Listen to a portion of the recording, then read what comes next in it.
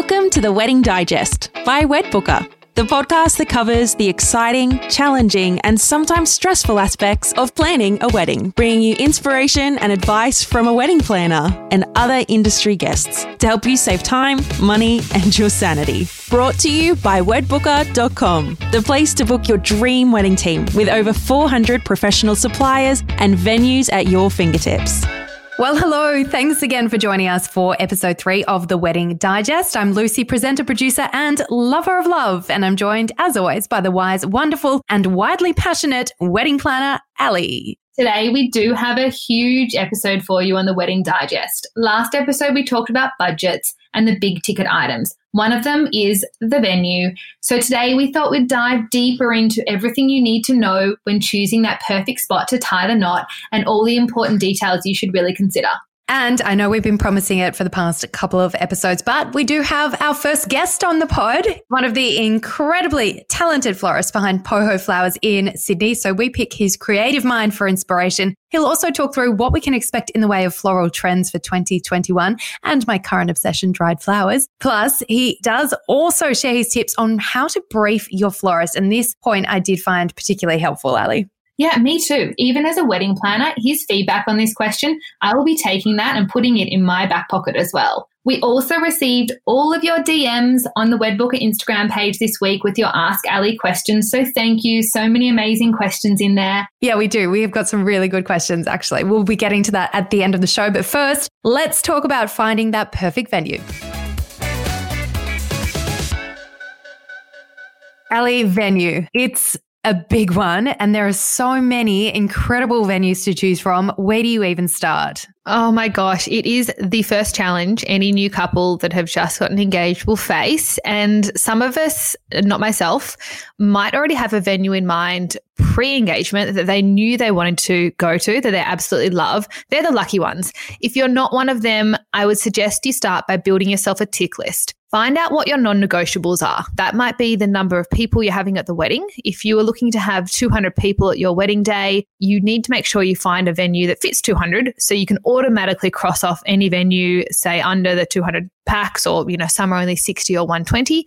On the flip side, if you're looking at only having 60 people, you don't want a space that fits 200. You'll be spending too much and you'll have so much empty space in that room that you'll have to fill with other things like flowers. Yeah. Then I think it's about maybe a non-negotiable is the area. You might want to get married in the state that you live in so it's easy for your guests, or maybe you want to go to a destination wedding. So if the area is a non-negotiable for you, write that down and decide what that looks like. Then maybe the budget. If you already know what the budget is, the venue is, as we said in the last episode, it's one of those big ticket items. So you need to make sure the venue you're falling in love with before you get too deep does fit in that budget. Then once you've got those non-negotiables, figure out what you can be flexible on. Maybe it is that you can go for a DIY space or an all-inclusive, the layout of the room. Is the ceremony on site, or do you have to find a separate ceremony space? There can be a whole list of things. It's just about deciding what's a negotiable for you and what's not. Great advice. First steps then, your considerations are writing your guest list first so you know the number of people. Then if you've got a location in mind,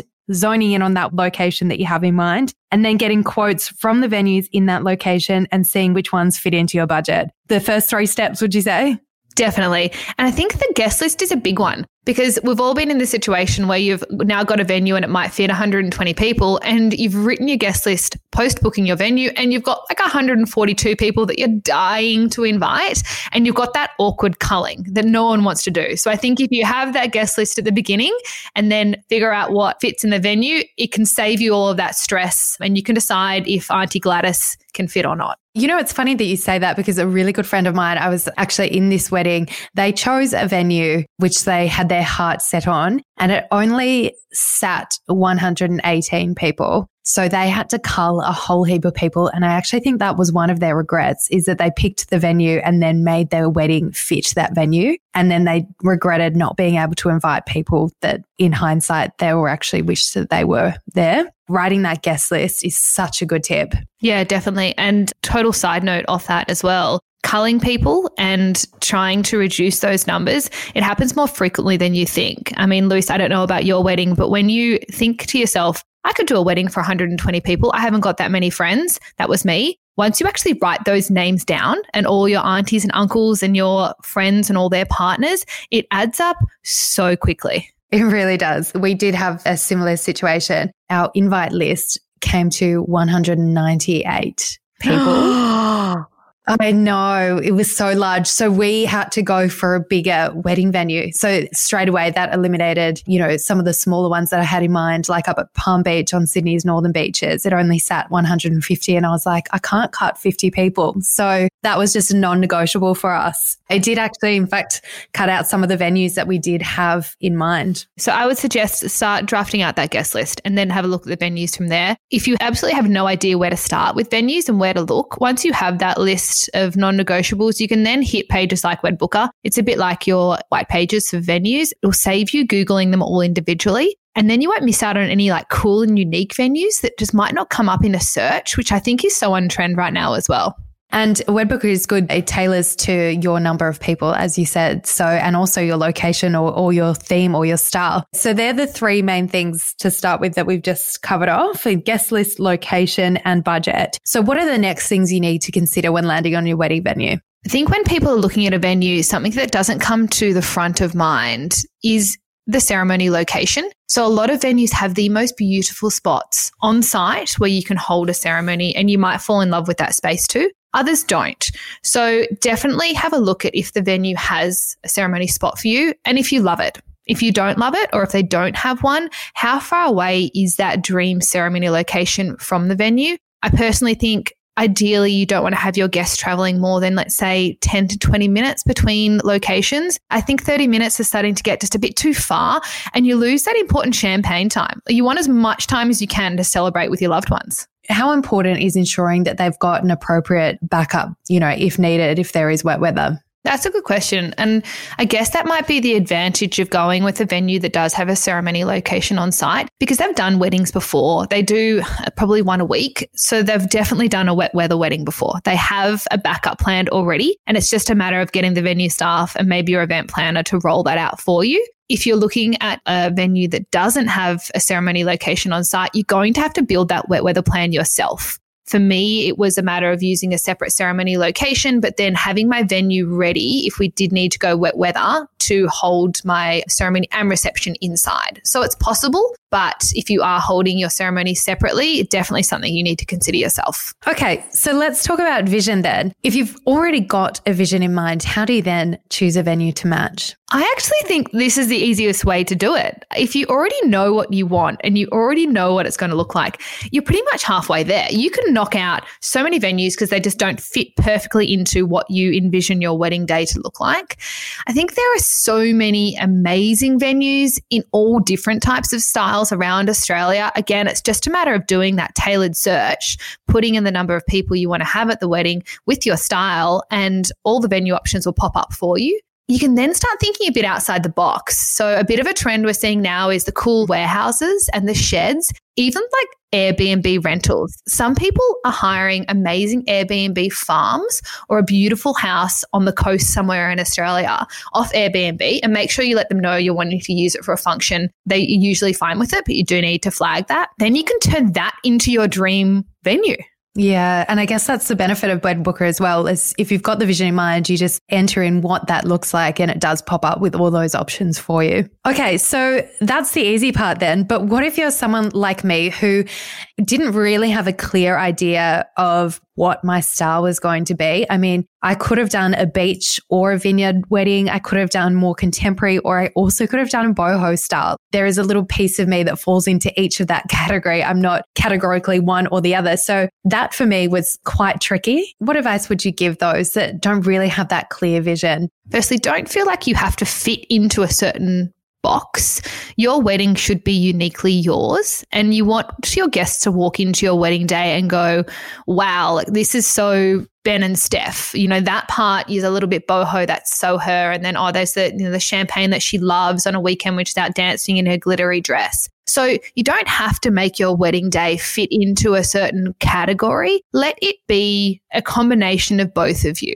sit down with your partner and maybe talk together about what you both see your wedding day looking like, and then merge those styles together. No, that is really good advice. So it seems like from all the advice you're giving me, the process of elimination is really a good one when it comes to choosing your venue. Yeah, and I think it's probably a bit more of a process of quote comparison and dwindling down, as we said before, what are those non-negotiables? So have a look when you are in a contract or speaking to the venues, what the inclusions are and how many of those non-negotiables are ticked off by that particular venue. Try not to over-justify doing things yourself too much, and try not to say, I love that venue, but I really hate the chairs and I really hate the tables, and the ceremony location is good, but it could be better. If we build a 10-story arch and bring in an elephant, that's going to make it perfect. You're probably better off going out and finding a venue that suits you more perfectly than adding all of those things on. Yeah. After you've done that sort of process of elimination and quote comparison, the other big one is who's available on your ideal wedding date. I mean, that's the final piece of the puzzle, and sometimes that's going to be what's pushing you in the direction to one venue over another. How quickly can you lock in a venue? If you say want to get married in the next 3 months, that might also narrow the options that you have in the way of wedding venues. But how quickly could a venue turn your wedding around? This is a big question, and I've actually done a few weddings that have turnarounds of less than 6 months. It is 100% possible. We can turn a wedding around in 8 weeks or 12 weeks. I guess the couples that are wanting to have a wedding so quickly are generally the ones that have a really flexible list. Their list of non-negotiables might just be, we want to get married in 3 months' time in Brisbane. Let's make that happen. With that being the only thing we have to work to, we can then find a venue that is available, and we can then start to customize and tailor the wedding around other things. If you're wanting to get married in a really short amount of time, if you can be flexible, then it can definitely work. What should you consider when choosing to stay either local or pick, say, a destination wedding? It's probably all about what your dream day looks like. There are advantages to both of them. I think local means convenience for your guests above everything else. So you're more likely to have everyone RSVP yes, which is a huge win. You can also use local suppliers that you might already know or that your friends might have used in the past. And then you get to pop into your wedding venue like an annoying amount of times before your wedding day and have a look at the space and talk to the wedding vendors. Yeah. And you can actually visualize the whole thing. So I think a huge advantage is to going local. Doing a destination wedding, though, means that your guests are probably going to stay one night, maybe even 2.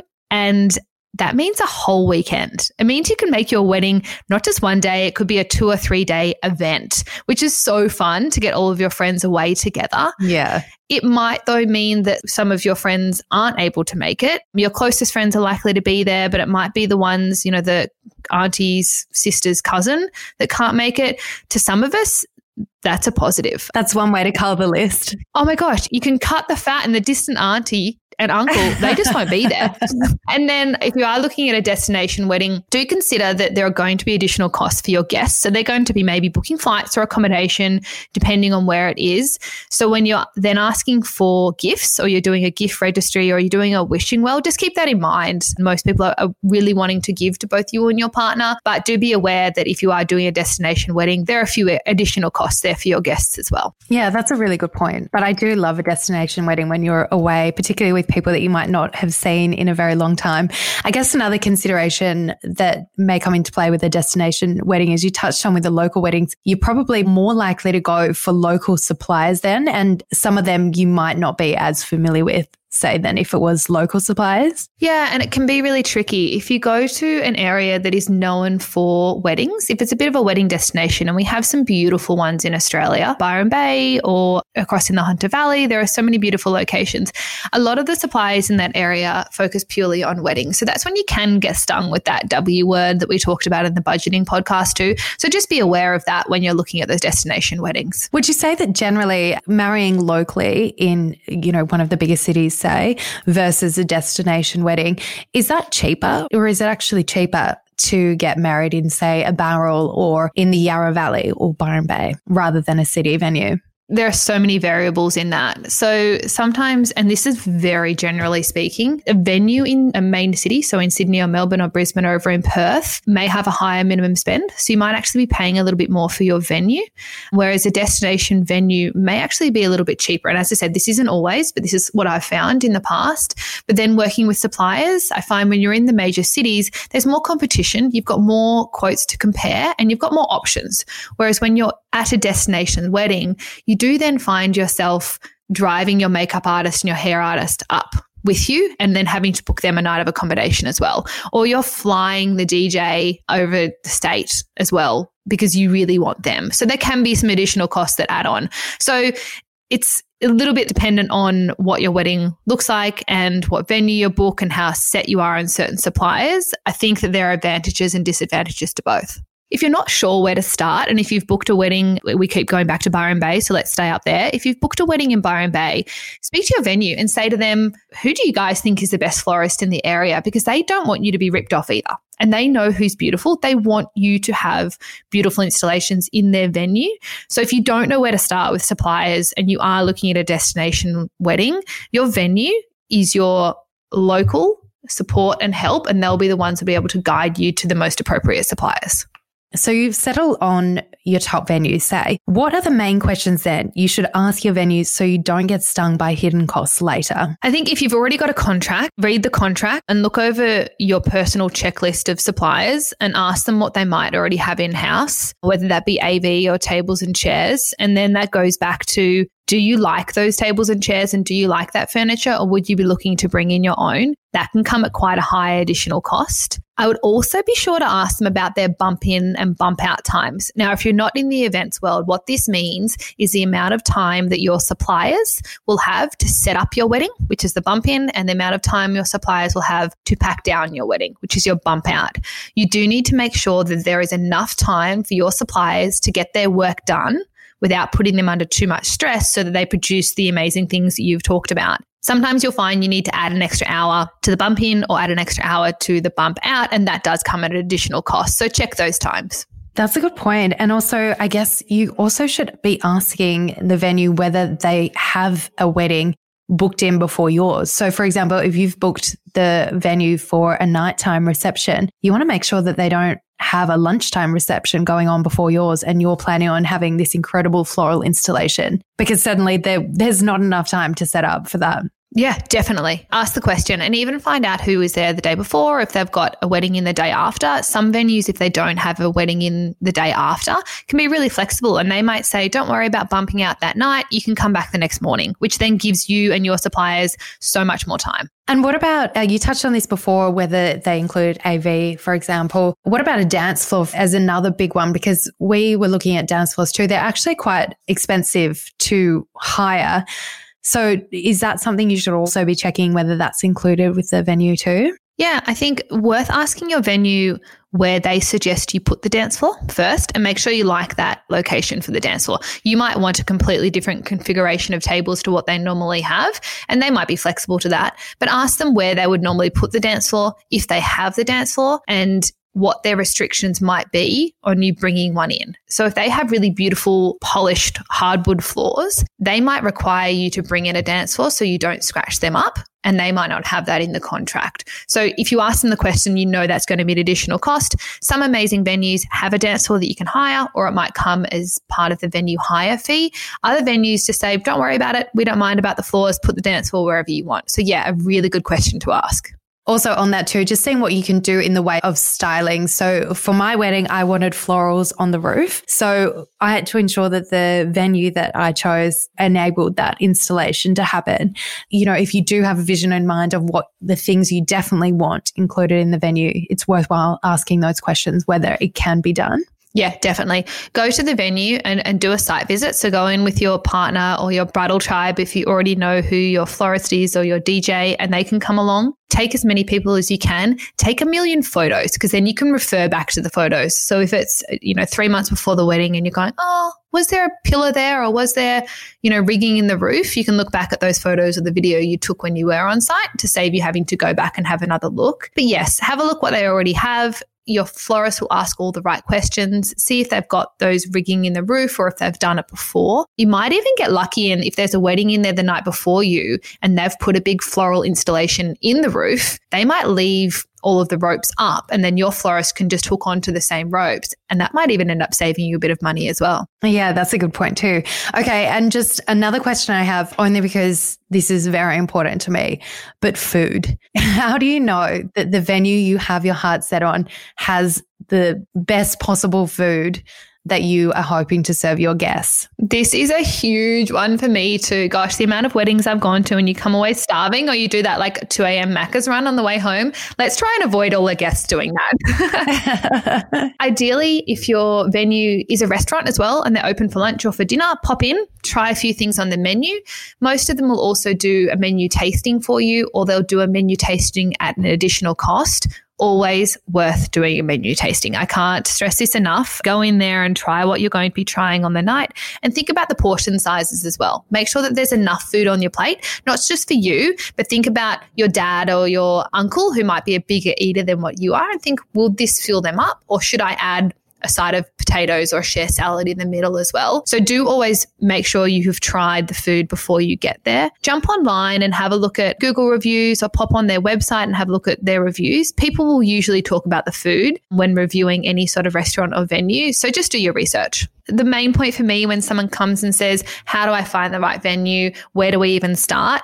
Is about figuring out what suits you as a couple. I think if you can find a venue that really screams both of you through and through, and it suits you, whether the location is on the beach or the location is at a vineyard, think about what you two love and then work from there. Yeah, I love that. And I think down the track in one of these episodes coming up, Ali, we should talk about all-inclusive venues versus do-it-yourself venues too, because I think there's a lot in both of those. Yeah, definitely. And there are so many little hidden tricks in there that people don't realize when they're booking either of those venues. So let's definitely unpack that. Okay, guys. Well, I hope you got some valuable tips there from Ali in choosing your perfect wedding venue. If you've got something in mind or you don't really know where to start, jump on over to wedbooker.com. You'll find a whole heap of incredible wedding venues there if you need a little bit of help. And of course, you'll find Ali there too if you want to ask her any more questions about finding your perfect venue. Well, a very big welcome to the show for our very first guest, Ed from Poho Flowers in Sydney. Now, if you aren't familiar with the work that Poho do, make sure you check out their Instagram page, Poho Flowers. It is seriously a beautiful feast for your eyes. Ed, welcome to the pod. It's a pleasure. Thanks for having me. You hadn't had any training at all in floristry. So how does someone like you, take over what was originally more so a plant store and then, even broaden that further and become a well-known florist that now, does a number of events and weddings as well? How do you train yourself up to be able to deliver on that? Look, that's a very good question. I mean, traditionally, a lot of the we're a big team and a lot of the team have had formal training. Floristry is one of those things, a bit like a lot of things in the kind of design space generally. I think you either have an eye for it or you don't. The technical side of it obviously can be taught. But really, I tend to say to any kind of hopeful new starter, someone looking to get into the industry, that it's really about understanding colour, shape, form, composition. If you have a good grasp of those things to start off with, the technical side of it, which is what obviously brings a bouquet or a vase arrangement or an installation together, those elements can be taught, but you kind of can't necessarily teach someone those kind of intrinsic things. One of the big questions that Ali and I were talking about is, do you style your flowers around your wedding or more your wedding around your flowers? What comes first when it comes to flowers and your wedding theme? It really varies bride to bride. I would say more often than not now, most brides come to us with very little kind of understanding of where they want to take their floral direction, what it is they're looking for. They tend to maybe come with a couple of images, a colour palette.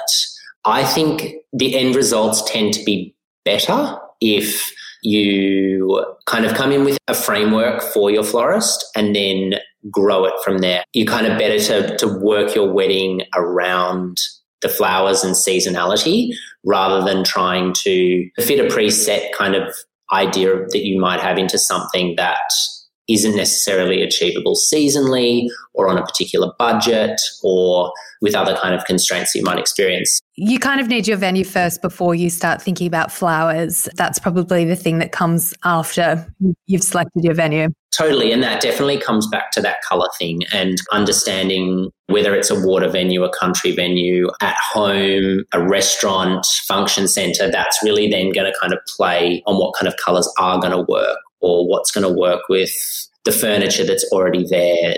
So what about trends for 2021? Unfortunately, we sort of have to put a cross through 2020 with a lot of weddings, unfortunately, being postponed to 2021. So what can you say trending in the way of flowers for 2021? I think one thing we're seeing a lot of just generally in the floral space is the use of other elements in kind of floral styling, everything from kind of textural elements, fruits, nuts, seeds, pods. I think we'll see more and more of that. And kind of the overall kind of dressing of the wedding space in terms of setting a table, incorporating beautiful candles, vessels. I think more and more we're seeing people using interesting vessels, moving away a lot of the time from oasis or just clear glass. If I had to pick a flower for 2021 for weddings, it would be the dahlia. A little bit like hydrangea, it's something that we've kind of always thought of as something that grandma grew in the garden, a little bit daggy, but now the kind of colour waves and variations that we see in dahlias are just amazing. Everything from tiny little golf ball sized dahlias to dahlias that are as big as a dinner plate and coming in, beautiful, everything from beautiful kind of nudes and blushes right through to blacks, rich kind of oranges with red splatters. And yeah, they're just really, really incredible at the moment.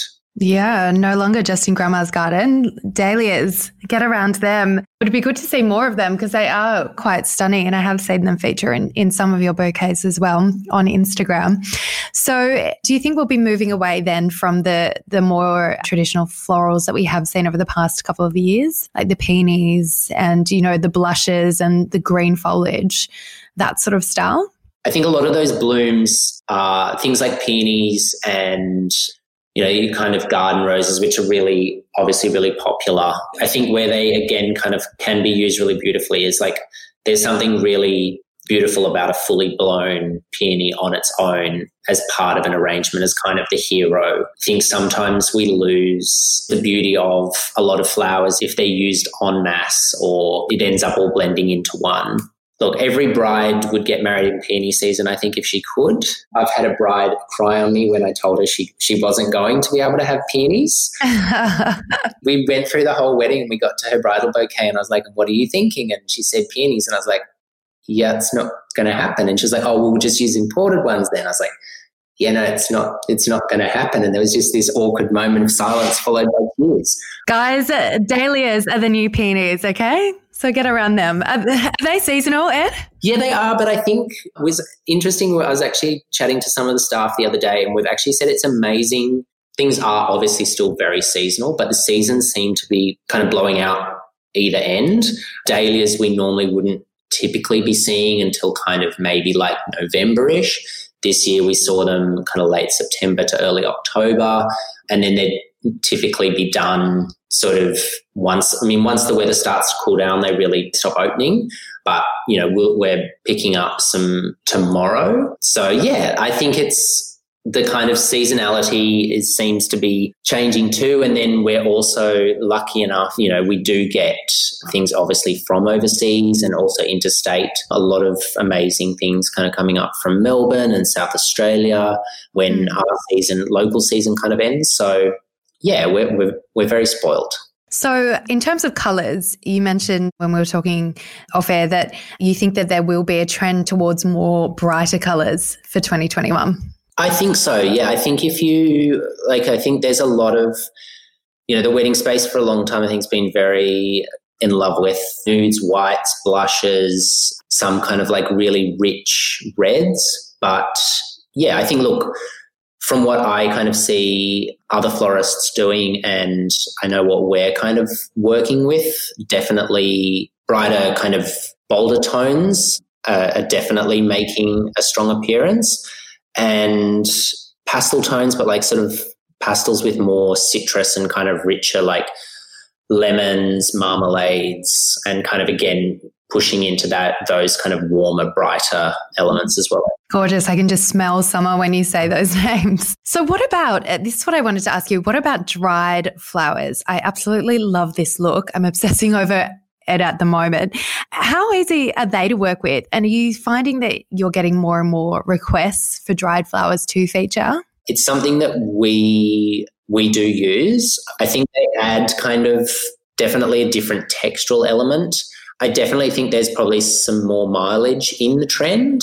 It's, I would say, probably peaked, but used in the right way, there's some really cool stuff. And then even, forgetting the kind of dyed and preserved things, even dried elements, like some natives almost look better dried than they do freshly cut. So the kind of, dried bunny tails, billy buttons, dried Banksias, things like that, I think will kind of keep pushing through. It's kind of boho, beachy kind of wedding. I think those elements still work really beautifully. And I think in a natural kind of, if you were getting married in a beautiful field in Byron or somewhere like that, I think those tones, they just work. So just one more question to finish on. What would be your top tips to briefing your florist to ensure you get your dream florals and can bring them to life? Approach someone whose work you really identify with. It makes the process a lot more seamless for both parties. Be open to things that you kind of might not have seen before, know about, and start broad. I always say to brides, personally, look, I'm sure every florist has their own approach, but my approach if I'm meeting with a bride is to start with your dream wedding. So paint a picture, throw the budget out if you have one for a minute, and talk about what your dream day would look like, what it would include, and then kind of start with your proposal mood board, your quote from there, and then either scale back or scale up from that point. Because I think there are so many things that a bride won't think of in terms of florals that I think it's really nice to kind of walk in with, your event space in mind, maybe a couple of pictures, a color palette, or, even just a lot of brides will turn up and I'll say, what have you got? They're like, well, I've got the venue and I've got the dress and I think I've got a fiance. And that's a much easier place for a florist to start than too much further down the track, because I think sometimes you're then kind of trying to retrofit things and fit in with other decisions that might have been made without kind of seeing other possibilities. I also think, jumping in there as well, I would suggest really trust your florist. If you've chosen one that you love the look of their Instagram and everything they do, they're likely to put together your dream wedding. If you give them some great direction and you trust them, they're the creative teams. So try not to micromanage them too much. Ed, I'm sure you've had a few brides along the way that do want to know exactly where every flower is going to be placed. And I think that you can take away from that creativity of your florist. If you give them a little bit of free rein, I think the end result is likely to be phenomenal and you will love it on the day. Yeah, honestly, I think you've nailed it on the head. It's one of those things. I always try and push the envelope a little bit with my brides, but I've had 4 from memory, brides who have literally not known what they're going to get on their wedding day. And I would say without a doubt they're the 4 most beautiful weddings we've ever done, because I think flowers are, they're natural, they're seasonal, things happen, there's heat waves, hailstorms, droughts, things happen, they change, shipments get delayed, whatever it might be.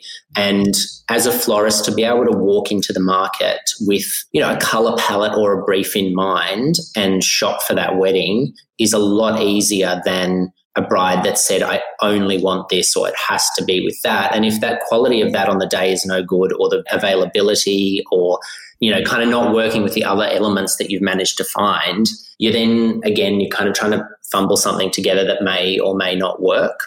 Well, Ed, thank you so much. We cannot thank you enough for your generous time and all your advice that you've given our brides. I'm sure they will all be so grateful for that. Do make sure you check out Ed at Poho Flowers on the gram. You can find them there, and also pohoflowers.com.au. Make sure you get in touch. And Poho Flowers you can also find on the Wedbooker website too. They're one of our fantastic suppliers and we love them so much. So thank you, Ed, and we look forward to seeing more of your wedding stuff when hopefully very soon we will be able to get weddings back up and running again. Thank you so much for the time and for including us. Thrilled to be able to join you today. Ask Ali. I love seeing all these DMs come in on our WedBooker Instagram page from brides-to-be asking you questions. Ali, we've got a couple of good ones for you today. Firstly, Margot from the Sunshine Coast. She says, do we have to have an even number of bridesmaids and groomsmen? I want to have 4 girlfriends, but my fiance only wants 3 groomsmen. This is a good one. Yes, and I think we've all been here. I don't know if I'm the right person to be answering this question because I went a little bit outside the norm personally. You're the wedding planner. If you can do it, anyone can do it. I know. Well, I'll start with an explanation first. Ideally, for a photos perspective, and when you're standing up at the end of the aisle, you wouldn't want to have 6 bridesmaids and 1 groomsman because that would just look really unbalanced. So the simple answer is try and keep the numbers as close as you can. They don't have to be spot on, but think about those photos and think about having a balanced set on either side of you. Now, I really wanted 4 bridesmaids and my now husband only wanted 1, and I wasn't going to negotiate on that because my bridal tribe have been my ride or die for life. So we found a nice middle ground where we had the best man and the maid of honor actually stood up there with us when we got married. And then my other 3 bridesmaids sat with the rest of the guests in the front row, but they did absolutely everything else the bridesmaids did. So they were dressed up, they got their hair and makeup done, they organized the most amazing hens night, they were all involved in the speeches. So they did everything except for actually stand up there with us. So that's how I got around that uneven number. And it really is just the 2 of you up there saying your vows and the 2 of your closest friends standing right beside you. There's something really romantic and beautiful about that. I would never have considered that. Yeah. And so I think the answer for Margot is if you want 4 and your fiance wants 3, to me, that's balanced. Lock them in and then you just pick 2 of the bridesmaids to enter with 1 groomsman when they're going into the reception. So 1 lucky man gets 2 ladies on his arms. Our second question is from Jules, who's in Gippsland in Victoria. Now, Ali, I expect you to answer this question with flying colours. She says, what does a wedding planner actually do? My venue comes with an event manager. Do I need a planner as well? An event manager or a venue manager that comes with your venue, they know the ins and the outs of the whole space. So they're the ones when we're talking about, do you have a dance floor? Do you have rigging in the roof? What are the tables and chairs like? Do I need AV?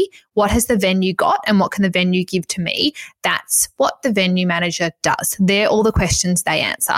What an event planner does, they're the ones that if you're looking to style the space in a certain way or anything logistically, if you're wanting to bring in those extra chairs and you're wanting to build the vision, they're the ones that liaise with all your suppliers for you. They will make sure that you're working with the best suppliers. They will make sure that you're working with really competitive prices, and whatever your vision is, you can feed that back to your event planner and they're the ones that then help you bring that to life. So think of your wedding planner as your fairy godmother that is going to make that dream come true, and your venue manager as your logistics manager from the venue that's going to tell you what they can do, what's possible and what's not, and what they already have for you. But also as a wedding planner, you're essentially a personal hustler for couples as well, making sure they get the very best price and also avoiding paying that wedding inflation price we've spoken about before. Yeah, definitely. I think we do all the hustling for you. Ideally, your wedding planner is there to make sure your day is completely stress-free or as stress-free as possible. We also do have relationships with the suppliers, so we'll know where to go a little bit quicker than what you might know. So if you're looking for a more modern wedding style, I'll have a list of suppliers that are going to be able to absolutely nail that for you. And we can save a lot of time trolling through or having a look at a million different suppliers that just might not be suitable. And on that same hand, we know what's a reasonable price to be paying for a particular service, and we can make sure that you're getting a really high quality service from your suppliers at the right price. Yeah, that's all great advice there. Also saving time and having that relationship as well definitely would help. Now, what about on the day? Does the wedding planner just do all the hard work in the lead up, or are you there on the day as well from start to finish, making sure everything goes to plan? Oh my God, I would not miss the wedding day after all that work. It is the best moment. It is like the cherry on top after putting in all that effort and then seeing the day come to life. I absolutely love being there on the wedding day, and I think the advantages of having a wedding planner in the lead up to your wedding to help hold your hand and bring your vision to life, and then having them then on site there for the day from start to finish, really make sure that everything that you talked about, all those hours you put into planning, really is picture perfect on the day. You can have wedding planners that will be there just for the day if that's what you're looking for, but ideally I think from my perspective and when I plan weddings, I don't think I could miss the wedding day even if you asked me. You're just there for the French champagne. Well, Claudia, I really hope that answers your question, what you can expect from a wedding planner and also what a wedding planner does compared to what, say, an event manager might do. Well, that's all our Ask Ali questions for this episode. Of course, we will be back with more Ask Ali questions on next episode. So if you have a question for Ali, make sure you send us a DM at our Instagram page at WedBooker. That's all we have time for today on this episode of The Wedding Digest. Of course, we spoke about how to choose a venue on this episode, but next week we are going to help you decide whether a DIY venue is right for you or if all-inclusive is the way to go. Yeah, that's right. And we've also got another really exciting guest coming on the pod next week. So keep an eye on the WedBooker Instagram page and we'll let you know who that's going to be. Thanks for listening to the Wedding Digest podcast, brought to you by WedBooker. If you like what you hear, be sure to subscribe to our weekly podcast and let us know what you think by leaving a review. You can also find us on the gram at WedBooker to start planning your dream wedding, or for one-on-one wedding advice from Ali, head to wedbooker.com, where you'll also find show notes and more info on any of our amazing guests and suppliers.